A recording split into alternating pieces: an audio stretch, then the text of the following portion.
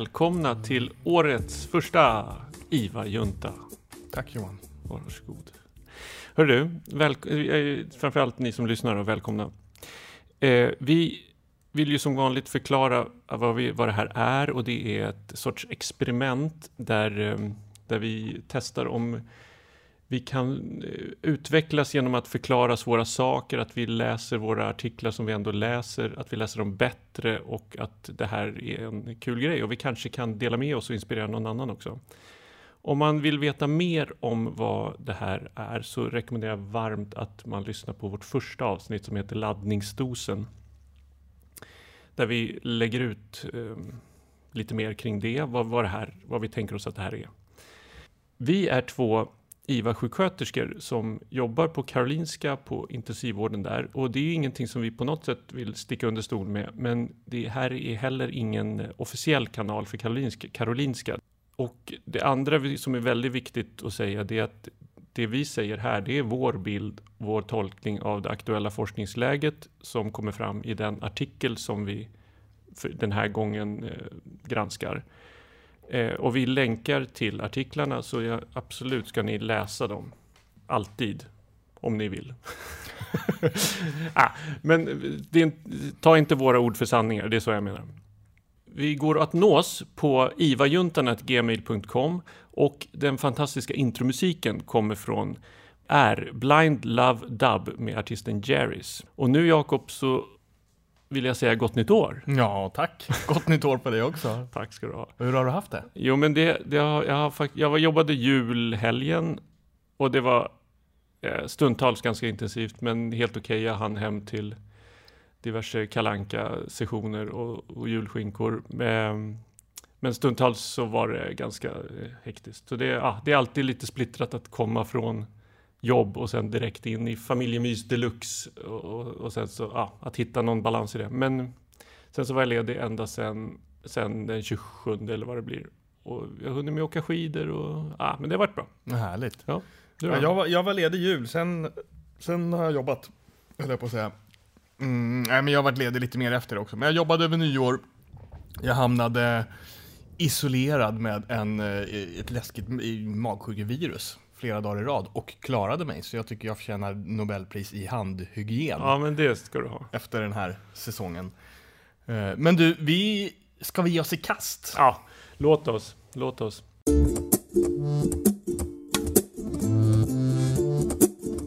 Idag så är det ju din tur. Var det din tur att välja artikel? Du har valt en sabla master julskinka. Först när vi har ju provat att spela in det här tidigare. Och jag tänkte säga, jag ska inte vara tråkig och säga att men det här var ju lite mycket, Jakob. Men vi kör. Men det var det. Det var rätt mycket. Så vi har nu tänkt oss att det här blir en 2-stegsraket. För det här är ett ämne som är både svårt och artikeln tar upp väldigt mycket kring det här ämnet.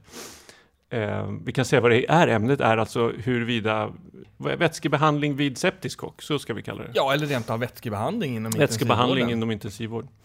Med lite fokus på sepsis. Ja, vi kommer väl gravitera en del mot det, men artikeln i sig handlar väl ganska mycket om vätskebehandling generellt. Ja, jag håller med. Artikeln är då, nu ska jag se vad den heter här, står det här någonstans? Det har jag här. Principles of Fluid Management and Stewardship in Septic Shock. In septic shock, där har du ju. Va? It is time to consider the 4 Ds and the 4 phases of fluid therapy.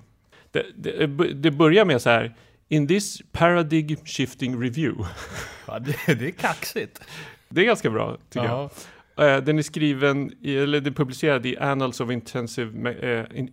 of Intensive Care 2018. Huvudförfattare är Mal Brain. Och det här har vi skojat om. Det här är inte en malfungerande hjärna som har skrivit det här. Det tror jag inte. Men en annan sorts hjärna. En ganska extensiv hjärna tror jag har skrivit det här. Ja, den är generöst tilltagen. Ja, sen kommer jag nog även att plocka lite från reviewen och metaanalysen Crystalloids versus Colloids for Fluid Resuscitation in the Intensive Care Unit. Ja, så den gamla klassikern. Som finns i digital form och kommer i tryckt form i aprilupplagan. Alltså den nya klassikern. Den nya klassikern som kommer i aprilupplagan av Journal of Critical Care 2019. Huvudförfattaren där är Martin. Och som vanligt är det inte killen i filmen som har skrivit brevet, höll jag på att säga, om ni har sett Bullen förr i tiden. Men som vanligt, det jag menar är att det är förstås så att när jag inte uttryckligen säger något annat så är det från de här 2 artiklarna som jag hämtar det jag säger idag. Länkar till dem och eventuella andra artiklar finns i kommentaren, så det är bara att gå in och läsa. Jag vill också säga det bara innan vi kör igång, att om nu någon till äventyrs är av åsikten att det inte är vårt ansvar som sjuksköterskor vilka vätskor eller hur mycket volym patienten får, så hänvisar jag än en gång till kompetensbeskrivningen för intensivvårdssjuksköterskor där det uttryckligen står att vi ska bedöma patientens behov av vätska och nutrition. Slutcitat. Så vi kan liksom inte dodga den här, utan den måste vi sätta tänderna i och faktiskt försöka lära oss. Sen kan man förstås gå olika djupt och jag nördar gärna in här, men det får ni stå ut med. Så nu tänkte jag att vi ska spänna bågen lite hårt idag och utmana oss. Och om man tycker att det här känns svårt, så bra, för det är svårt.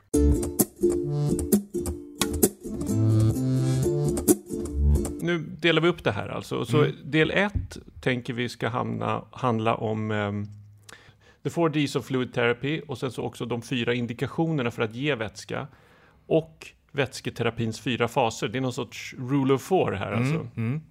Och sen i del 2 som vi kommer ta nästa gång, då kommer vi gå in på det som är din kanske hjärtebarn. Ja, alltså, det är roligt. Huruvida man ska ge vätska eller ta bort vätska. Ja. I princip, i vilken fas är vi? Ja, hur kan vi bedöma vad vi ska göra? Hur kan vi bedöma i vilken fas vi är? Men en sorts grundbult i det här är ju att för mycket vätska är farligt. Det är någonting som är jätteviktigt och det är inte något... Det är inte som att vi dricker lite extra vatten, att det är bara något som vi fixar, utan när vi tar över ansvaret för vården av en patient, vilket vi gör inom intensivvård, då kan vi inte ta hänsyn till hur mycket vätska vi ger, för det är superviktigt. Och hur mycket vätska vi tar bort. Men kom igen då. Ja. Hit me. Bra, ja. The 4 Ds of fluid therapy är då drug, dose, duration och de-escalation. Ta det igen.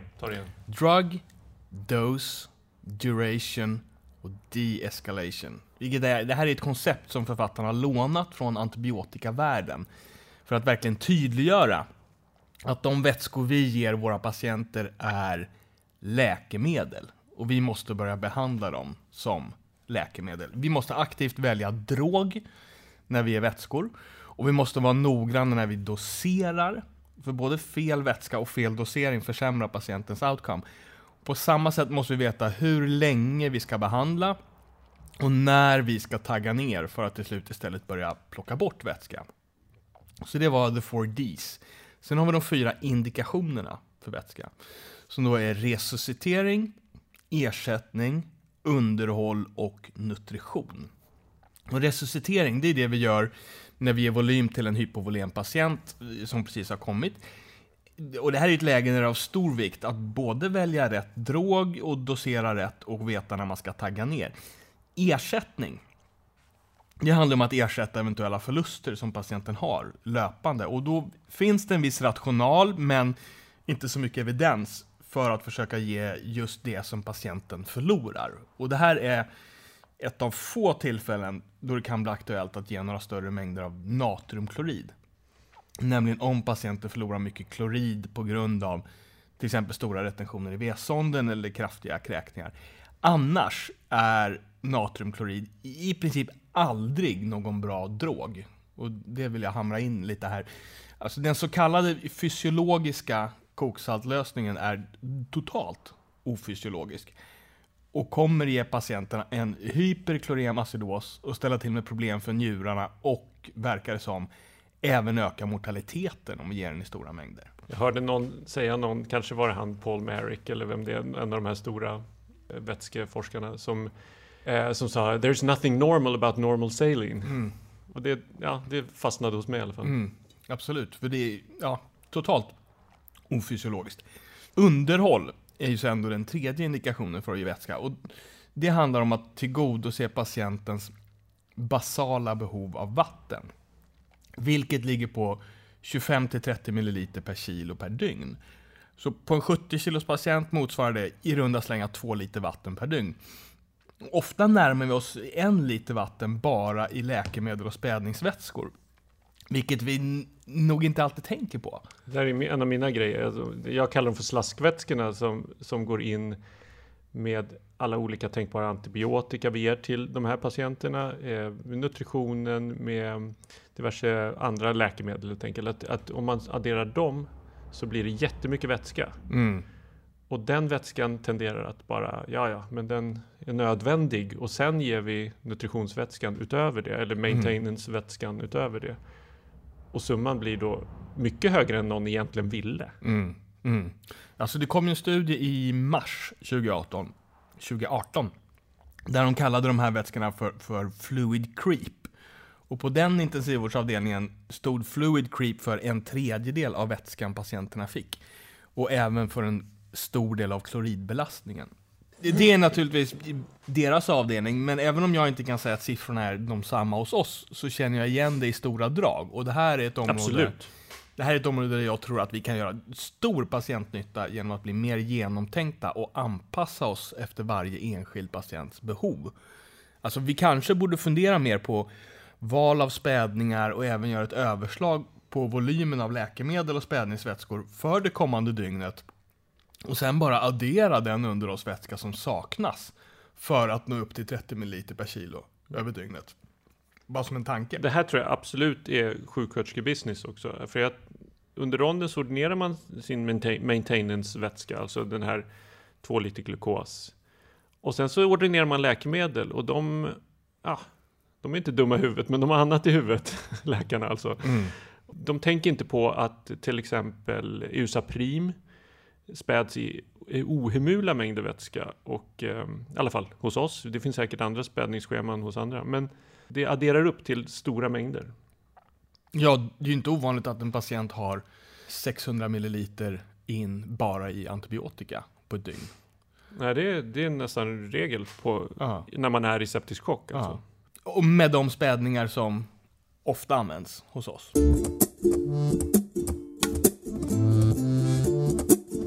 Den fjärde och sista indikationen för att ge vätska är ju då nutrition. Och då är det så här att kroppen behöver ungefär 1,5 gram glukos per kilo per dygn för att inte gå in i svält. Omräknat är det där 30 ml 5% glukos eller 15 ml 10% glukos per kilo per dygn.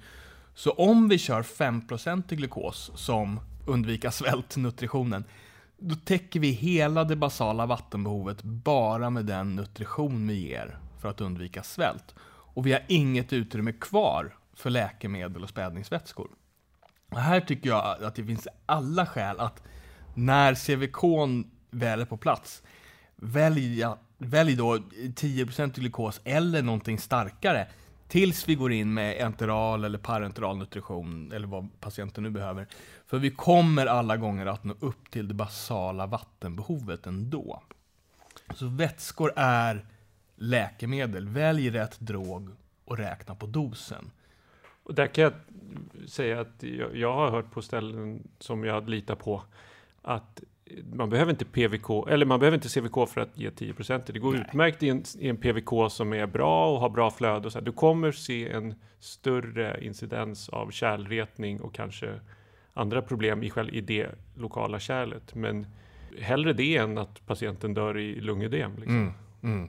Absolut. Och nu tänkte jag då att vi ska försöka montera ihop det här lite grann utifrån ett bedside-perspektiv. Och då ska vi stoppa in the 4Ds, alltså drug, dose, duration och de-escalation, tillsammans med de 4 indikationerna. Resuscitering, ersättning, underhåll och nutrition i vätsketerapins 4 faser som är resuscitering, optimering, stabilisering och evakuering. Wow. Så nu, nu flyger vi till månen. Resusciteringsfasen. Det här är ju de första timmarna när vi har till exempel en septisk patient som är hypovolem. Här rekommenderar Surviving Sepsis Campaign en dos på 30 ml per kilo under de första 3 timmarna. Med start så tidigt som möjligt. Det finns studier som talar för att det är hypovolemin här som står för mycket av mikrocirkulationsstörningarna som uppstår. Och här behöver vi vara snabba i att agera. Det finns till och med evidens för att aggressiv men väl avvägd vätskebehandling första timmen påverkar outcome.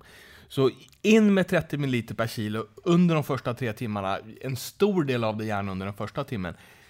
På en patient i septisk chock är det sällan nödvändigt att i det här första läget fundera så mycket. För de har i princip alltid en hypovolemi som behöver korrigeras.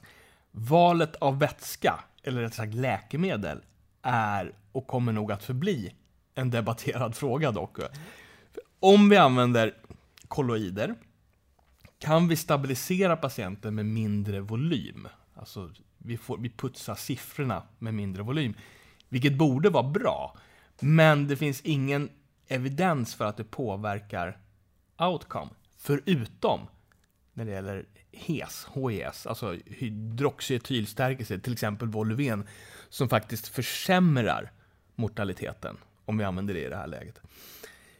Så det finns alltså en rational för att kanske lägga till andra kolloider i vätskesparande syfte, men ingen evidens för det. Och det finns ingen konsensus kring när man ska göra det eller vilken man ska välja, förutom då att man inte ska använda HES.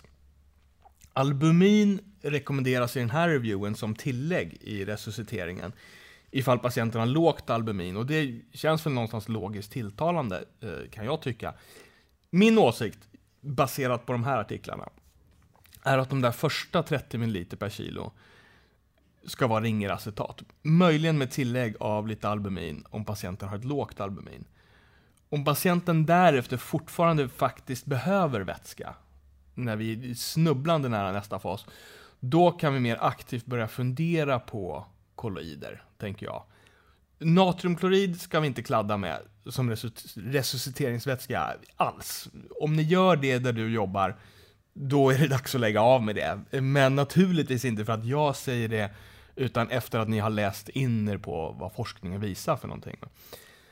Efter de där första timmarna, eller någon gång under tiden, bör ju även noradrenalin komma in i bilden om vi inte får kontroll på läget med enbart aggressiv men avvägd vätskeresuscitering. Men det är ju inte dagens fokus. Så vi släpper det där, tänker jag. Det var förra gången. Det var förra gången. Ja. Men en liten så här tanke som man kan kasta in är att det är inte 2 ringer på alla patienter, utan det är 30 ml per kilo. Ja, det är bra. Vilket innebär att en liten patient på 50 kilo ska ha 1,5 liter och en patient på... Men det rör sig ju ändå om mellan 1,5 till 2,5 på de flesta då, kan man säga. 30 ml per kilo, det är också lite lätt att komma ihåg, för det var ju dygnsbehovet på maintenance. Alltså för dygnet. Men nu talar vi om 3 första timmarna. Så det... Och det här är resusciteringen. Det här är förlorad vätska som ska in.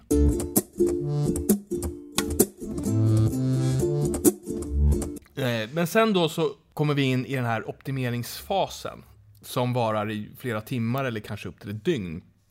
Och nu har vi den manifesta chocken under kontroll och ska definitivt börja bedöma patientens behov av vätska och patientens tolerans för vätska. Och försöka titrera fram exakt de doser patienten behöver och tolererar. Ett klassiskt dilemma här är ju att septiska patienter läcker vätska så att den intravaskulära volymen sjunker igen efter den första resusciteringen. En aha-upplevelse för mig med den här artikeln var att en hypotensiv patient inte läcker alls lika mycket. Vilket är fullt logiskt eftersom det inte finns samma tryckgradient som pressar vätskan. Ja, men det var verkligen för mig också. Och att samma vätska inte beter sig på samma sätt när patienten är i olika faser. Det är ingen, som jag minns det, sagt till mig någon gång under utbildningen. Då var det så här. Kristalloider går ut ur blodbanan med den här hastigheten. Kolloider stannar kanske lite mer, men efter en stund så har de ändå gelofysin och vad det var på den tiden har brutits ner, så då blir det ändå vatten och läcker ut. Och liksom. Det var väldigt statiskt för en vätska Det var liksom vätskan som styrde, det var inte patientens patofysiologiska tillstånd. Det tog man inte hänsyn till då. Jag vet inte om det här är nytt men det finns väldigt snygga, för er som kommer skriva ut artikeln och läsa den, så finns det väldigt snygga grafer på det här på sidan. Skit i det. Men hur olika vätskor beter sig när man är i chock och när man är i stress och när man är i normal tolerant. Och här finns det ju lager på lager av patofysiologi och fysiologi. Att nörda in i med det här glykokalix och allt möjligt och hur det lagret i kärlens insida bryts ner av olika saker och gör att där man läcker mer. Där någonstans börjar det swisha till ovanför mitt huvud. Så jag tänkte att kom igen. Vi går inte in på det nu, men man kan med fördel läsa artikeln och ta till sig lite mer av det här i alla fall. Hur som helst, en patient som är hypovolem tappar inte vätska lika mycket. Men nu är vi förbi den där resusciteringsfasen och ska optimera. Så nu har vi fått upp blodtrycket och rimligen försvinner vätskan då snabbare igen. Och patienten är läckig, eller vad man ska säga. Så här behöver vi med täta intervaller bedöma patientens behov av vätska och titrera utifrån det. Och här snappade jag faktiskt nyligen upp ett intressant tips i en artikel. Kommer inte ihåg vilken artikel det var, så jag vet inte om jag kan länka till den. Men där man föreslog att hålla koll på HB i det här läget. För om HB då nu skulle börja stiga är det rimligen på grund av att patienten läcker och på så sätt hemokoncentrerar sig.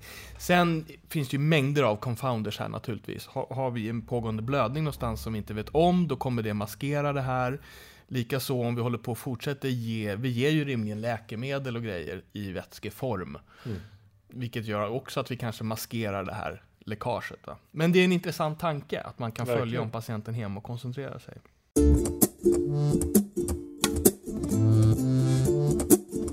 Efter optimeringsfasen så kommer då stabiliseringsfasen som ofta sträcker sig över de första dygnen.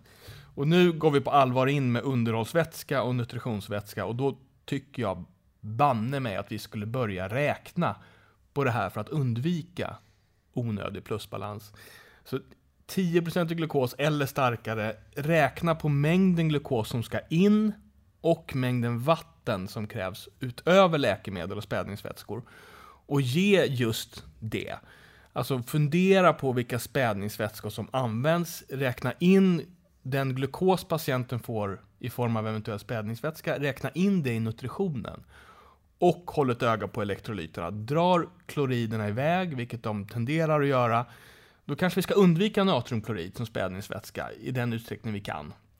Ifall det är många läkemedel som vi ger på det sättet. Och omvänt då, har vi stora förluster i V-sonden eller via kräkningar, kanske vi tvärtom behöver använda natriumklorid som en ersättningsvätska. Och i den här fasen behöver vi förstås också fortsatt bedöma behovet av vätska och titrera utifrån det. Ja, men det är helt rimligt. Alltså, jag tänker på noradrenalin. När vi späder det 40 mikrogram per milliliter och ger bussiga doser, då tenderar det på att bli, ja, men jag har inte räknat på det nu, men liksom nära 1 liter om dagen. Eller, alltså kanske i alla fall 1/2 liter om dagen. Oh ja. Nu byter man den där 100 5 gånger på ett dygn. Bara där. Alltså där kan det finnas skäl att koncentrera noradrenalinet till 80 i vårt fall. Alla har ju sina spädningsscheman. Absolut. Här finns det mycket att hämta hem, tänker jag, på många olika plan. Och sen då ska vi så fort som möjligt ta oss över i evakueringsfasen. När vi ska börja plocka bort vätska. Och här finns det evidens för att patienter som har 2 negativa vätskebalansdygn första veckan klarar sig betydligt bättre. Och jag har även sett en retrospektiv observationsstudie som visar att patienter som hade negativ vätskebalans dygn 3 hade betydligt bättre outcome. Vad som är höna och ägg? Klassisk höna och ägg. Alltså självklart, om man lyckades ha en negativ vätskebalans så kanske man inte var så himla sjuk som de som inte klarade. Ja. Exakt. Så det här, det kan man förstås orda om, men det finns ju också en väldigt god rational bakom att börja evakuera vätska så tidigt som möjligt. För vi vet vad överskottsvätskan gör med organen. Så om vi kan så ska vi plocka bort. Och återigen, vad behöver patienten och vad tolererar patienten? Det här kommer vi Det är ju nästa gångs djupdykning. Mm. Alltså är lungorna blöta ska vätska bort. Om patienten inte är i behov av mer vätska ska vi sannolikt plocka bort vätska. Och den här processen behöver drivas dygnet runt. Min erfarenhet är att vi ofta kanske låter våra nattkollegor ärva en plusbalans som de sen ska försöka pressa till minus, vilket är helt ofysiologiskt att göra på natten. Dessutom kan patienten kanske inte mobilisera vätska från sina ödem hur snabbt som helst. Vill vi på riktigt plocka bort den där vätskan, vilket vi absolut vill, då behöver vi jobba medvetet och enträget med det dygnet runt. Så det är väl det som är intensivvård? Ja. Att vården pågår dygnet runt. Det är det är att vara en critical care provider. En critical care provider. Enligt min väldigt ödmjuka åsikt. Men också en fluid management steward. Att man förvaltar vätskorna. Man förvaltar den här grejen också. Och det är en av poängerna i artikeln. Ja. Och under den här fasen finns det en risk att vi tar bort för mycket vätska. Jag tycker nästan att vi ska ligga och balansera på den knivsäggen. Vi ska vara väldigt nära att ta bort för mycket vätska. Tror jag. Det verkar ju, det tror jag också. Det verkar ju vara där man ska ligga om man ska ha en negativ vätskebalans dag 3. Ja. Och tål då patienten inte det, då är patienten sjukare än vi, så att säga, än att den tolererar det. Ja, då får vi väl omvärdera. Men man måste ju testa om den har, alltså patienten måste få bekänna färg. Ja. Alltså det vill säga, klarar den att vara en negativ patient dag 3? Ja. Vätskebalansmässigt alltså.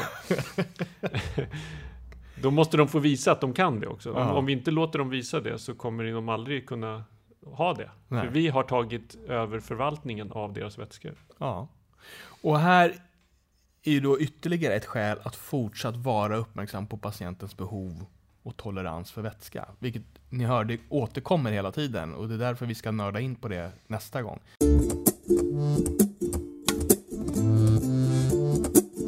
Sen då, sista punkten då. I den här artikeln så lyfter de fram albumin som ett potentiellt bra läkemedel i den här fasen.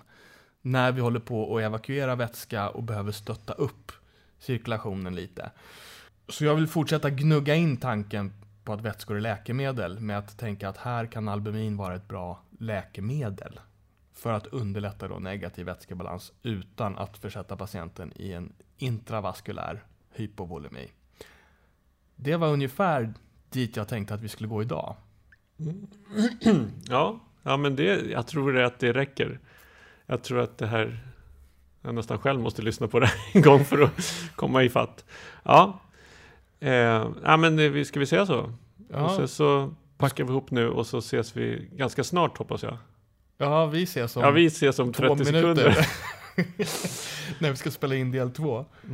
Då har jag en överraskning till dig. Och vad roligt. Sen ska du fråga mig om vilken är nästa studie jag vill läsa. Ja, men det tänker jag kommer efter 2:an här. Ja, men jag har så mycket jag vill läsa. Jaha, okej. Fråga. Men du, bara som avslutning på första delen här då. Vad ska du fråga nu? Ja, vad tror du att du skulle, eller vad tänker du att du skulle vilja se för studie nästa gång som behandlar den här första delen av det här ämnet? Vad oväntat. Visst är det? Du tog mig lite på sängen här. Ja, herregud. Nej, jag vill ju ha svar på frågan om vilka vätskor vi ska välja. Sen vet jag inte om det någonsin kommer finnas ett svartvitt svar på det. Men jag skulle vilja ha svar på debatten crystalloids versus colloids. Och albumin. Är det bra? När är det bra? Min bild av det är att poängen är väl att ingen har hittat en bra kolloid. Alltså kolloider i teorin är bra. Men det verkar som att alla kolloider folk hittar på är inget bra av olika skäl. Så då tenderar man att falla tillbaka på kristalloider i alla fall. Men det kan ju någon annan svara på. Nej, vi skiter i det här nu. Ja, men då knyter vi ihop här då. Alla tiders. Och tack för att ni lyssnar. Och nästa gång så ska vi prata volymsrespons och volymstolerans.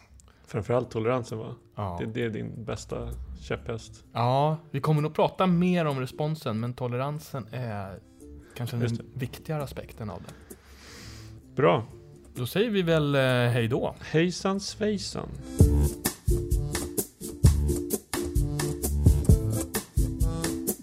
ha ha ha